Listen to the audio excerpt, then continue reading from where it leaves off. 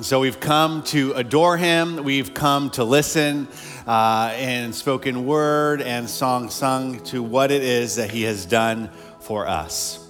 But the question is, what exactly are we adoring him for? Like, what exactly did he do that he came to do that we are listening for?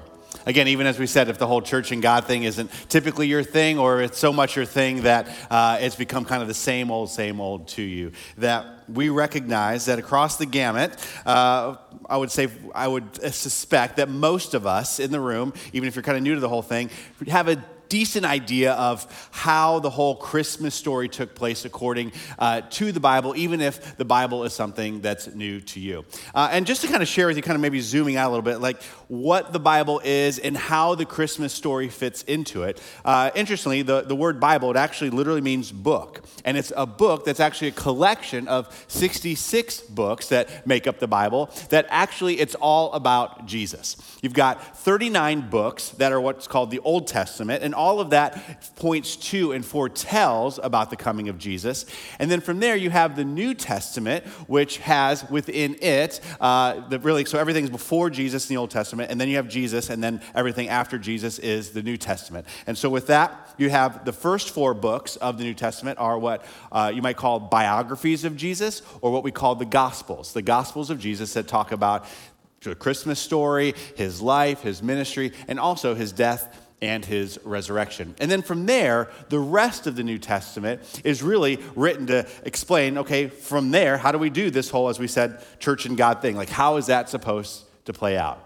And so in the middle, we've got these biographies. We have Matthew, Mark, Luke, and John. And Matthew and Luke, what they do is they tell us what happened at Christmas. They tell us the story that many of us are familiar with, that Jesus, as the Son of God, was placed in the womb of the Virgin Mary, that shepherds were out watching their flocks by night, and then an angel bursts through the sky and says, hey, there's going to be this really important baby that's born, and it's going to take place in the city of David, the town of David, Bethlehem, where you'll find Mary and Joseph and the baby in a manger. And so we know what happened at Christmas because of the Gospels, the biographies of Matthew and Luke.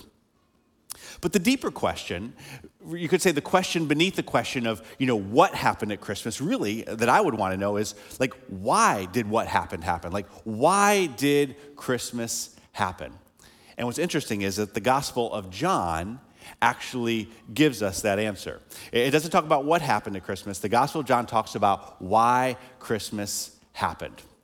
And I could go into great detail to explain it, but I actually encourage you, maybe even this week, you could read the Gospel of John yourself to see why Christmas happened. It could be like a pre-New Year's resolution. You could call it your New Year's resolution, be done by January 1. If you're kind of like an anti-procrastinator thing, it might be a good thing for you to do this week. But if I had to boil down in our time together, our limited time, just one piece of what John points to as to why Christmas happened. If I had to take it down to just one verse, one sentence, I would choose what is arguably the most popular, most well-known verse, actually in all 66 books of the Bible. You may be familiar with it. It's John 3:16. It tells us specifically why Christmas happened.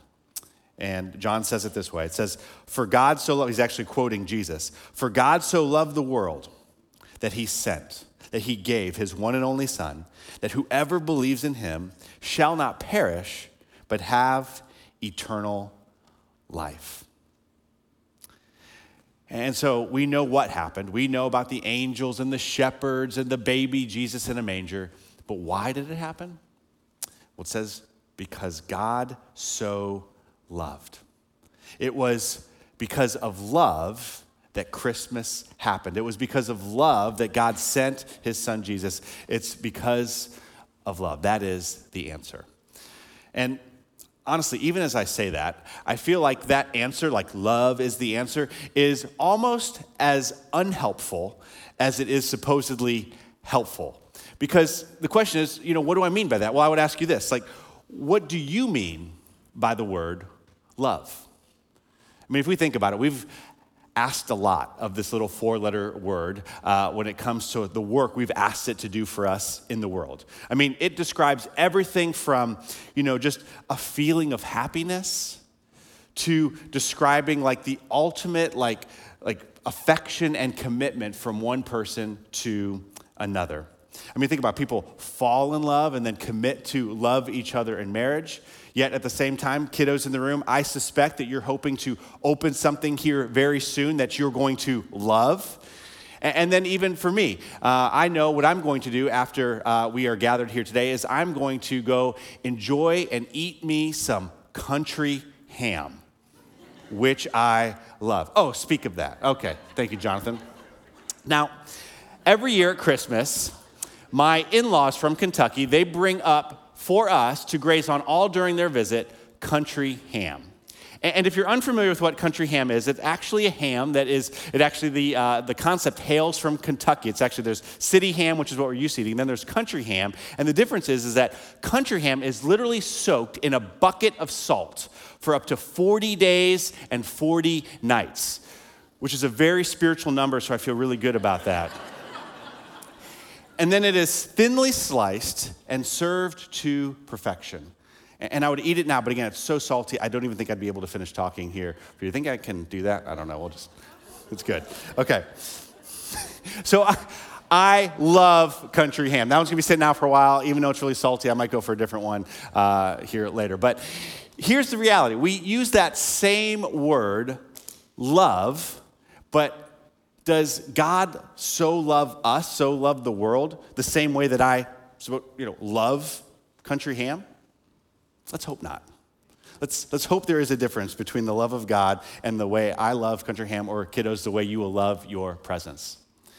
And so the question remains, even though that love is the answer for why Christmas happened, what does it mean by God so loved the world that he gave his one and only Son, that whoever believes in him shall not perish but have a new and eternal life? Well, there's actually another word in the Bible that shows us exactly what God means by I so loved.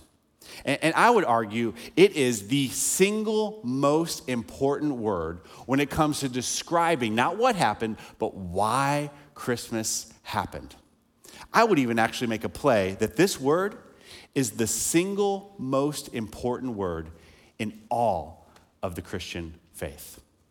That this word, like me, you probably spent the majority of your life overlooking it, underestimating it, underappreciating this little word. And this word that defines the love of God, it's not like another name for God. It's not even a noun that could be who God is in that sense. It's actually not even a verb. It doesn't even describe what God does. But no, this clarifying, defining the love of God word is actually, of all things, a preposition. A preposition. Now, my wife is a third grade teacher. So what I know is that we all, by the third grade, learn what a preposition is. And so if you are here in the room and you are not yet in the third grade, well, congratulations, you're off the hook. You get a homework pass for today. You don't have to worry about it. But for those of you who have been to the third grade and you've got that look like, I'm not sure I remember what a preposition actually is, judging from the looks around the room, you're in good company. And then for those of you who are students and you're here today, you're this is the worst Christmas sermon ever. Doesn't this guy know the rules? You don't talk about grammar and prepositions during Christmas break. It's just off the table. So I get it. Hang with me. Let me share with you why my third grade teacher, Mrs. Morgan, and why your third grade teacher, whoever he or she was, told you and taught you what a preposition is. It was for a reason, for a purpose, and that purpose is this. A preposition, it describes the relationship between things. That's what a preposition does. It describes the relationship between things. For example, in spatial terms, the drums are behind me. Or here today, you are perhaps sitting beside your annoying little brother. Okay, so spatial terms, I saw a point. All right. Or it also can describe what you might call temporal things, when it comes to time. You walked into the room after getting hopefully some free hot chocolate out of the cafe. Or like me, growing up, you had to get through this church service before you get to go and open presents. And so that's what prepositions do. They describe the relationship between things. And today, as I think about, again, that question actually I shared with you at the beginning, this idea that if my 18-year-old son was giving the whole church and God thing just one last shot, or maybe again, maybe you're here and this is the only shot you're going to give it for another year. Or maybe you're here just a few seats down from a grandmother who's been praying for you that you would give this whole church and God thing one more chance, and that you're here at her invitation to hear about the love of God. And I had to give this whole God thing down to just a single idea, even a single word, a word that defines God, a word that defines the love of God, a word that would have to boil it all down. That word is not a name, not a noun, not a verb. That preposition is the simple little word with. With. W-I-T-H. It's a humble word, yet a powerful word. And as you hear that, you're maybe like kind of like, I don't know about that. Well, let me pose a few questions to you. Have you ever once in your life wanted to be with someone so intensely that it actually preoccupied your every waking moment? I bet you have. Or maybe, perhaps in your life, have you ever suffered the isolation, the pain of loss, of betrayal, of rejection, or even grief, and found yourself so profoundly grateful because someone was willing to be with you in all of it? I hope you have. Or have you ever come to find yourself just so differently because you discovered someone who appreciated being with you just for who you were? And it was something about the way that they saw you that you've never seen in yourself, that you were just profoundly thankful for that person. Well, again, I hope that you have. And really, these are just a few examples. Just a few examples of the life-changing power of with. And so where does this define then the love of God? How does the love of God boil down to this little preposition with? Well, right here, Christmas. This moment in history, this moment in time that's changed the lives of humans throughout all of human history, the moment that we call Christmas, the moment that the Gospel of John points to when it says that God so loved the world that he gave his one and only Son to be with us. And it's that moment in Matthew where the Gospel writer says, "Behold, the virgin will be with a child and will give birth to a son, and they will call him Emmanuel," which means God with us. And so come and listen. Come and listen to what he has done for you, all that he has done to be with you, not just as displayed in the Gospels, but in all 66 books of the Bible. They point to and continue to point to Jesus. Earlier in the Bible, we see in Psalm 23, it says, even though I walk through the valley of the shadow of death, or the darkest valley, I will fear no evil, for you, God, are with me. And then the gospel writer John, at the end of the New Testament, at the end of the Bible, he declares in 1 John, he says it this way, he says, "We proclaim to you that which we have seen and heard." And so John's like, I've been with Jesus. I've seen him. I've heard him. I've touched him. And so with that, that you may also have fellowship with us. And our fellowship is with the Father and with his Son, Jesus Christ. In fact, what John is saying here is like, when it comes to the whole church and God thing, like this is how the whole church and God thing works. It's all about having a relationship or fellowship with others that encourage and grow your ultimate relationship with God. And he goes on to say, he says, when this happens, when I write this to you, when I communicate this to you, when I share this, it says it makes our joy complete. To write this to you, to share this message of love, to share this message of with you, completes the joy of Christmas come. The true joy of love through God come to be with you. Or, as the angels said to the shepherds in Luke chapter 2, verse 10, to quote them, "I bring you," he says, they say, "good news of great joy that will be for all the people."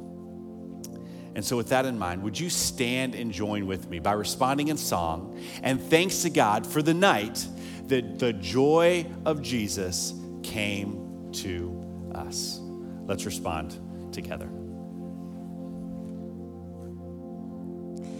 Silent night, holy night, all is calm,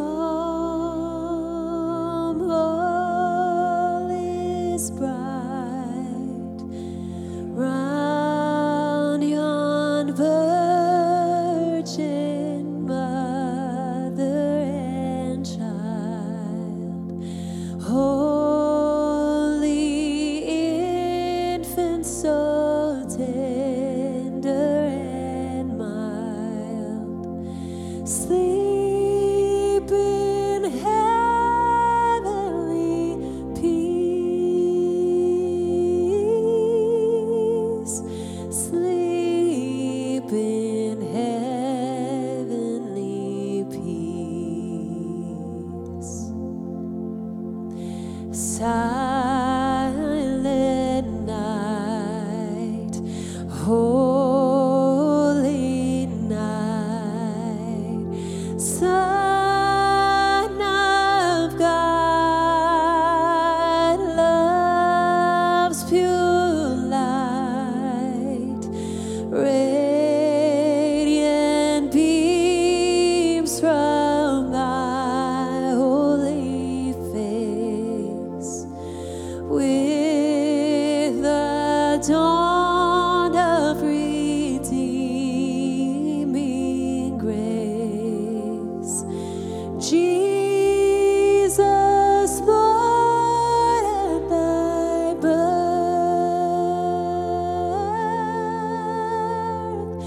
Jesus, Lord, at thy birth. Amen. You can have a seat.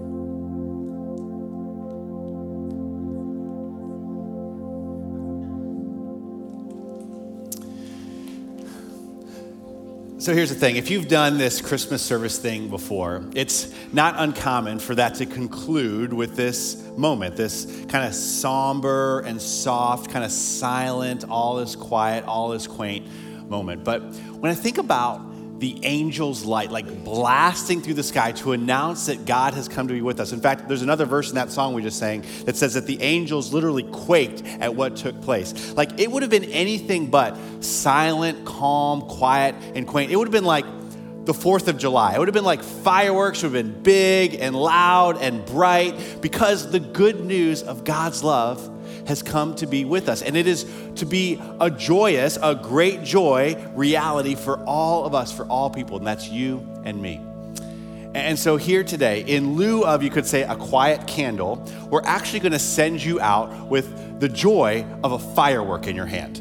A sparkler, literally, where actually we had great plans with luminaries that were gonna be all around the church parking lot, but we discovered that there's something about 46-mile-an-hour winds and little luminaries that just don't go well together. So no worries, that's not really the point. The point really is for you to take this as the reminder that the joy, like a life-changing reality of what God does to grow you towards Him was made possible, completed in the coming of Jesus. Should you choose to place your faith in that Jesus, as it says in John 3:16, to believe in Him that you might not perish, in other words, that you wouldn't spend this life and eternity separated from Him, but that you would choose a new life, eternal life, a life of joy that comes from a with God life, the love of God demonstrated in His with us.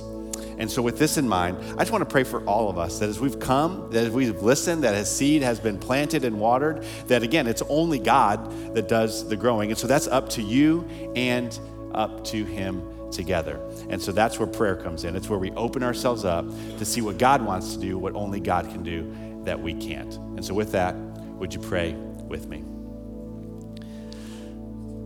Heavenly Father, we want to get past the low and no expectations for just another service on another Christmas. And we want to open our hearts and our minds to what it is that you want to do.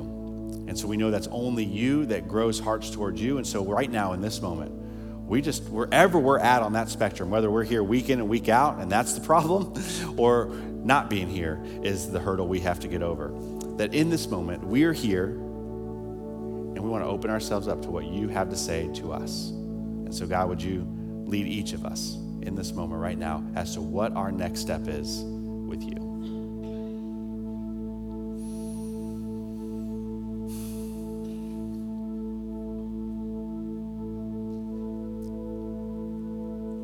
And Father, as we consider that, the implications of your Son in love to be with us now in our life, that we would, you could say, help us to close the gap between this moment, maybe a little conviction, and the action that you want us to take as we leave, that we wouldn't just move on by. We need your help with that. That's why we pray, because it's you that does that work in us. And so we ask that that would be the case, that we would respond to the fact that you came to be with us, that we would live differently in light of the fact that we can now live a life with you, a new life, as Jesus said, life and life to the full, John 10:10. It's in Jesus' name that we pray that for all of us. Amen.